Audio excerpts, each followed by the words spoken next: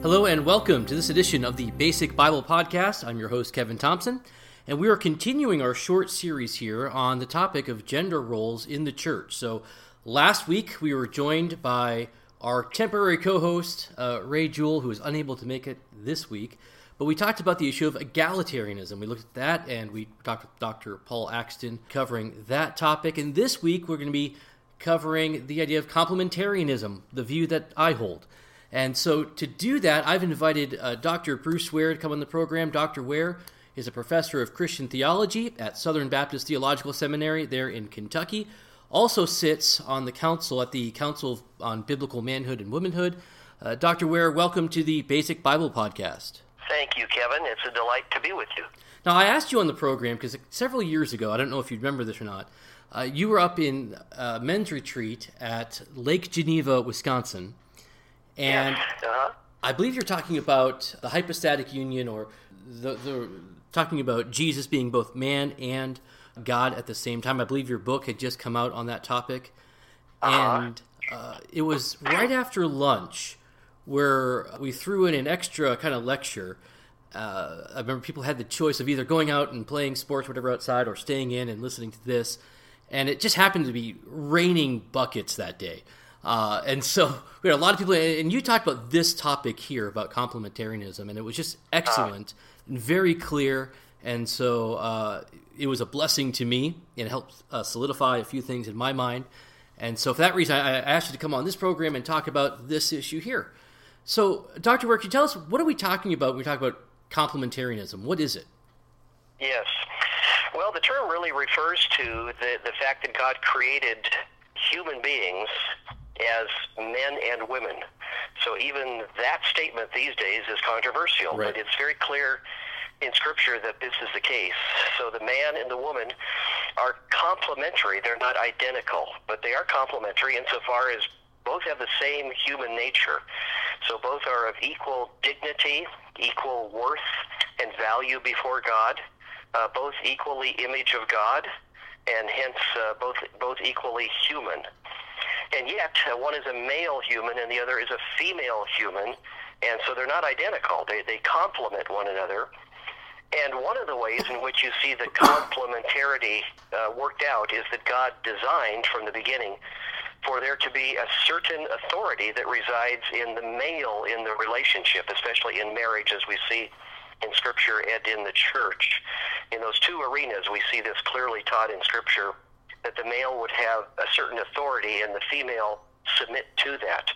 So equal in essence, and yet there's a distinction in the roles that they carry out. One being given by God, divinely prescribed authority, and the other one given by God, divinely prescribed submission to that authority, and yet equal in every way in terms of their nature before God. Okay, so they are separate, not identical, excuse me. They are complementary. So while they are equal in every way in terms to value, worth, dignity, respect, but distinct in the sense that they have different roles. And it seems like the first thing people want to jump on is, well, wait a minute. One is leading the other, or one is in charge of the other. That just doesn't seem right. How can two be equal, yet one is in charge, or one is taking a leadership role? Right. Well, the answer to that really is just it's what the Bible says. I mean, it's that simple.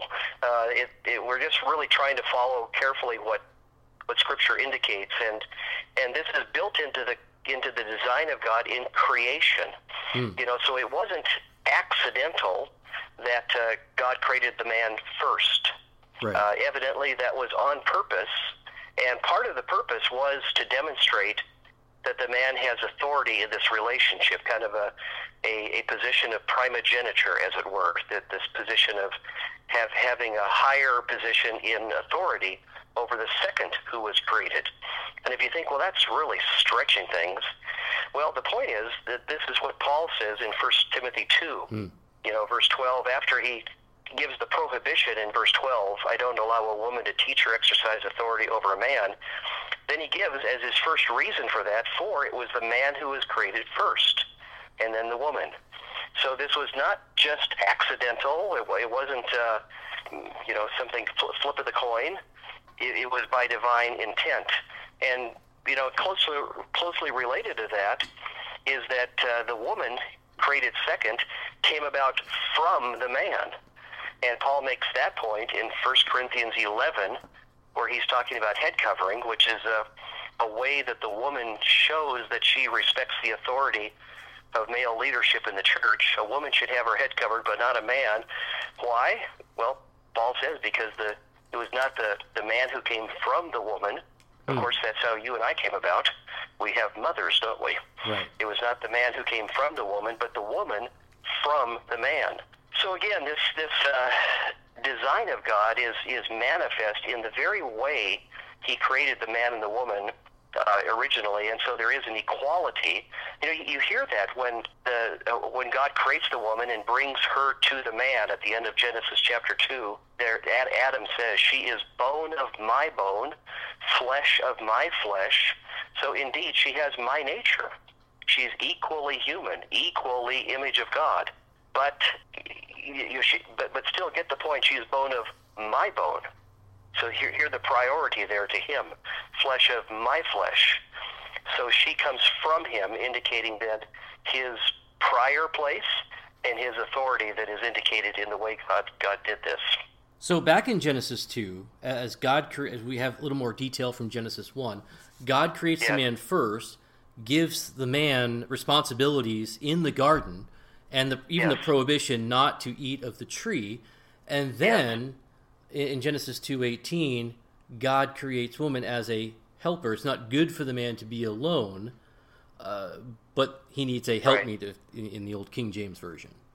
Mm-hmm. Right. So even that part of the story too is instructive, because it indicates that God created the man and then put him to work as image of God. Image of God, I think, refers primarily, not exclusively, but primarily to the notion of acting on God's behalf or carrying out God's will and purposes as those who are under God. So that garden is not Adam's garden, it's God's garden, but God says to Adam, you cultivate it. Those animals are not Adam's animals, they're God's animals, but God says, Adam, you name them. And so Adam is exercising his image of God prerogative and responsibility. And in that context, though, God says to the man, it's not good for man to be alone. I will make a helper suitable for him. And so then he creates the woman. So notice then that she joins him in carrying out the responsibilities that are given to him. So as assistant to him, helper to him. But again, the fact that God created the man first indicates he's the one who takes the lead in this relationship, and she comes to assist in the work that God called him to do. Okay, so in regards to the church, I mean, the passage to look at is in 2 Timothy 2. And it's pretty, it seems to me pretty clear how God delineates the roles here of man and woman in terms of responsibility. And I think did I say 2 Timothy? I meant to say 1 Timothy. But 1 Timothy, right. Okay, so, this is 2 weeks in a row where I've had an eminent scholar, and I've just messed up a really basic thing. Hey, but anyway. We all do. I do every day, so no big deal. All right, so I want to read from 1 Timothy chapter 2, and I'm going to begin here in verse 9. Likewise also, that women should adorn themselves in respectable apparel with modesty and self-control, not with braided hair and gold or pearls or costly attire, but with that which is proper for women who profess godliness with good works. Let a woman learn quietly with all submissiveness. I do not permit a woman to teach or to exercise authority over a man. Rather, she is to remain quiet. For Adam was formed first, then Eve. And Adam was not deceived, but the woman who was deceived and became a transgressor, yet she will be saved through childbearing if they continue in faith and love and holiness with self-control. So here, as you alluded to earlier, Paul is not just saying this is a new thing that I'm ordaining here, or this is just a reaction to some problems that may be going on in Ephesus where Timothy's at. But I'm going back to creation and saying, women should not have a teaching role in the church, and goes back to Genesis 2 and Genesis 3 to make that claim. Yes, that's right. Yeah, it is. The egalitarian argument that evidently you covered last week would want to, in a way, dismiss this text in terms of any kind of application to us today by saying that this is a problem that was occurring in the Church of Ephesus. The problem with that view is, number one, there's no evidence for that. It's just pure speculation. And number two, the more important response is, but look at what Paul gives as his justification for the prohibition. He goes back to creation. And he gives three arguments in verses 13, 14, and 15, all of which take you back to Genesis 2 and 3. And so I think it's clear that this is meant to be a general statement that applies to all churches because it's rooted in the way God designed men and women in creation. Now, I'm curious, we haven't talked about gender roles in the home, but Ephesians 5 establishes the man as the head of the household.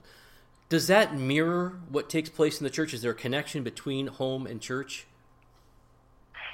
Yes, there is.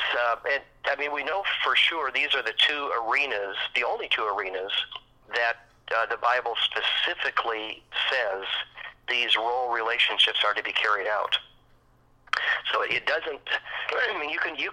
You can certainly draw inferences, but I think we need to be careful about this in terms of women's leadership in business or in politics or in education, other areas like that.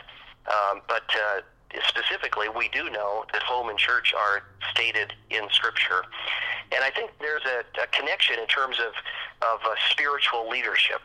So the man is to have the primary spiritual leadership in the home, and likewise, the only qualified men should have primary spiritual leadership in the church as elders. And by the way, one evidence of that on the first point of the home is that in Ephesians 6, after Paul says that children are to obey their parents, so you've got mom and dad together, and then he goes back to Exodus 20, they are to honor their father and mother, so there they are again together. But then in verse 4, the next thing he says is fathers, do not exasperate your children, but raise them in the fear and the admonition of the Lord. So it has this sense that the buck stops here. The dad in the home will bear before God, in the day of judgment, an accountability for his role in providing for the spiritual nurture of those children in a way that his wife will not give an account equally. He bears the primary responsibility in this. And I just think a lot of Christian fathers out there don't know this, don't realize this really is given to them. And yes, their wives assist in so many ways. Mine certainly did, hugely.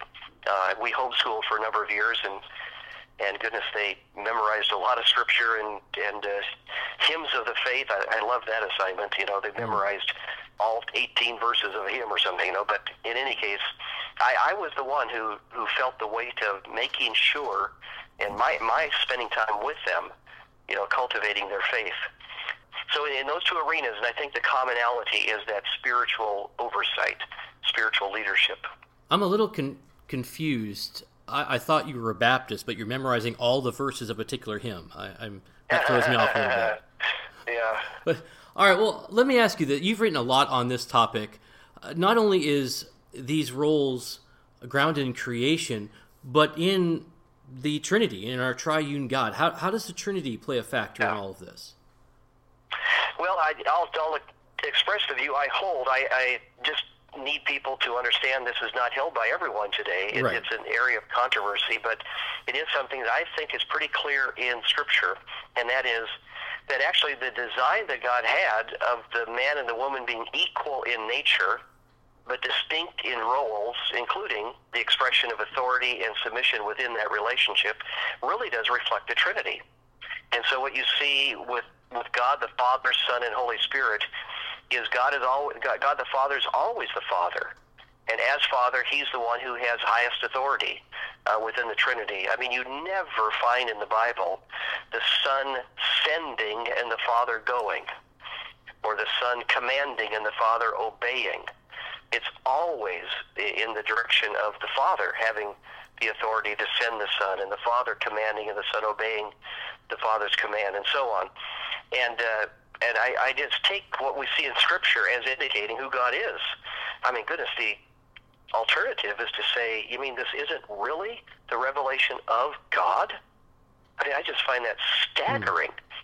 So if this truly is God, as we see in Father, Son, and Spirit, it's just amazing then that he creates us then in his image, reflecting that same reality of equality in essence, as man and woman are created in the image of God, equally human and of equal dignity and worth, but then distinct in roles that are carried out as these are expressed. Especially in Genesis 2, we see this is in marriage, as God creates this woman to be the man's wife, and then in time will be expressed in the believing community as well. So yes, I do believe there is an expression in the Trinity that then gives rise to, by God's design, the reflection of that in male-female relationships in the home and the church. Let's talk about some other controversies here, or mainly objections, because the main objection to this I've heard is, well, isn't this just domineering? How do you avoid that? Well, isn't this just men telling women what to do, and it becomes oppressive? Yeah, there's just a lot of ways to answer this. The one that comes first to my mind is to direct people to 1 Peter 3:7, where this is in a context where Peter has just spent the first 6 verses of this chapter instructing wives to submit to their husbands. It's the longest section in the New Testament on developing how that submission should look. But then in verse 7, he says to the husbands that they need to live with their wives in an understanding way, as with a weaker vessel. And then listen to this, and grant her honor as a fellow heir of the grace of life, lest your prayers not be heard. So it is really sobering, this is what God thinks of a man who considers his role of authority as one which means he can use her for his self-serving purposes. He can mistreat her or not live with her in a respectful way. Then God's discipline will be upon that man for that. So indeed, we are to understand our wives as equal to us before God in every way. I think Galatians 3:28. There's no distinction between Jew and Gentile, slave or free, male and female. Really does pertain on this point that women share with men in Christ all the riches of Christ, and we are to understand them as equals, as sisters in Christ, as those who share with us all of the benefits of God's grace manifest in Christ, and so be respectful and kind and generous in our treatment of them and attitudes toward them. So it's just the opposite, really, of a kind of domineering and certainly totally opposite of an abusive kind of understanding of men and women's relationships. I remember a few years ago, I was working a temp job, and I was at my little cubicle, and people I say a couple of years ago, it's been a long time since I've been in college, but I was in Bible college, and a group of women had this little Bible study that they were doing, and they found out that I was studying to be a pastor at that time. And so I remember one day I turned around from my cubicle right at lunchtime, and surrounding me was this group of women and demanded that I tell them my thoughts on this topic. It was kind of a scary situation. And I tried to, from the best of my ability, to articulate that thought. The one objection they had, and I'm going to raise this with you, why can't a woman preach just as well as a man? Why can't the women exposit the scriptures and study the Greek and Hebrew and learn the gist of the passage just as well as any man could? Right. Well, it's interesting. I do think there are a number of women who do have that capability to preach as good as a man can, and certainly they have a mind and desires to study Scripture that would enable them to be as good as any man would in that task. But that's really not the point, is it? It's right. The Scripture's teaching on the way those gifts are to be used. And if God prohibits a particular exercise of that gift, a particular context in which it's used, then we need to honor that. We need to just bow before the Scriptures and say, we'll accept that because this is God's design. God's wise, I'm not. God is God, I'm not. And so we accept His will in the matter. So there are other contexts, though, where women can be very effective teachers, very effective in unpacking the Word of God in context of children and women's ministry. But the Bible is clear that in the context of mixed men and women together, they are not to carry that out. You know, it's interesting. Paul's prohibition in 1 Timothy 2:12, I don't allow a woman to teach or exercise authority over man. You know, he could have said, if he was thinking of office only, the office of elder in the church, he could have simply said, I don't allow a woman to be an elder. But he didn't say that. He focuses on the functions, not the office. So I take it that this means that a small group Bible study or a campus Bible study that InterVarsity or Cru might have put together, then the same prohibition applies there, where it's not the office, but it's the function. So if this is a matter of teaching Scripture, normative teaching from Scripture to this group of mixed men and women together, then it ought to be a qualified man to do it. Well, and I want to say for the record that this group of ladies were very nice to me and very generous toward me, and we got along just fine after that. Good. But for that few minutes, it was a little scary. Sure. So in terms of application, what role should we encourage women to play in the church? Yeah, it depends on what local church you're talking about. I think there are some where my encouragement would be to do a lot more than they're being allowed around. I mean, there are some churches that don't allow women to pray in public, in a public service. And I ask the question, why? What is violated in Scripture in allowing a woman to pray? Especially in 1 Corinthians 11, where it speaks of women praying in the church. So I just think we can over-restrict in ways that really does harm the complementarian cause. But then there are other churches that allow too much. So, for example, a mixed Sunday school class with men and women together, as I just mentioned a moment ago, I think 1 Timothy 2:12 would indicate that in a context like that, it should not be a woman who is the Bible teacher for that class. Certainly not preaching on a Sunday morning. You know, there's kind of a new argument that's out that says as long as she does this under the authority of the elders, then it's fine for her to do it. Well, my response to that is, in terms of like teaching a mixed Sunday school class or preaching on a Sunday morning, my response to that is an elder has no right to permit a woman to do what God prohibits. How can they do that rightly? So if God says no, then we say no, on it. But when God says yes, then goodness, praying in church, distributing the Lord, the elements of the Lord's Supper. I just see no reason why this can't be a woman who does this as well as a man. So I think we need to be careful not to over-restrict. But on the other hand, I think the climate in our day right now is more in the direction of wanting to, kind of break the barriers down and allow women to do just anything really in the church. And that's where we just need to bow to the wisdom of God that is greater than ours. So what are some resources you'd recommend for someone who wants to dig a little deeper into this topic? We've barely even cracked the surface here. So are there right. books or resources you'd recommend we study out? Yes. Well, I think that the person who has done the most to benefit the evangelical cause of complementarianism is Wayne Grudem, right, who is a dear friend of mine as well. I love Wayne. He's just a very godly man, and I love and respect him. And he's written so many things.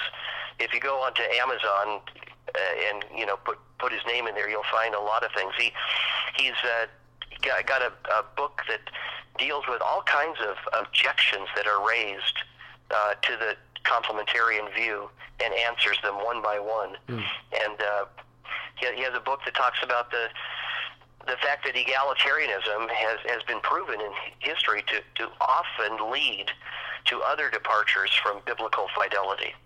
I mean, it's no accident that churches today, denominations today, that are arguing for the legitimacy of homosexual ordination are the ones 30 years ago that argued for the legitimacy of the ordination of women.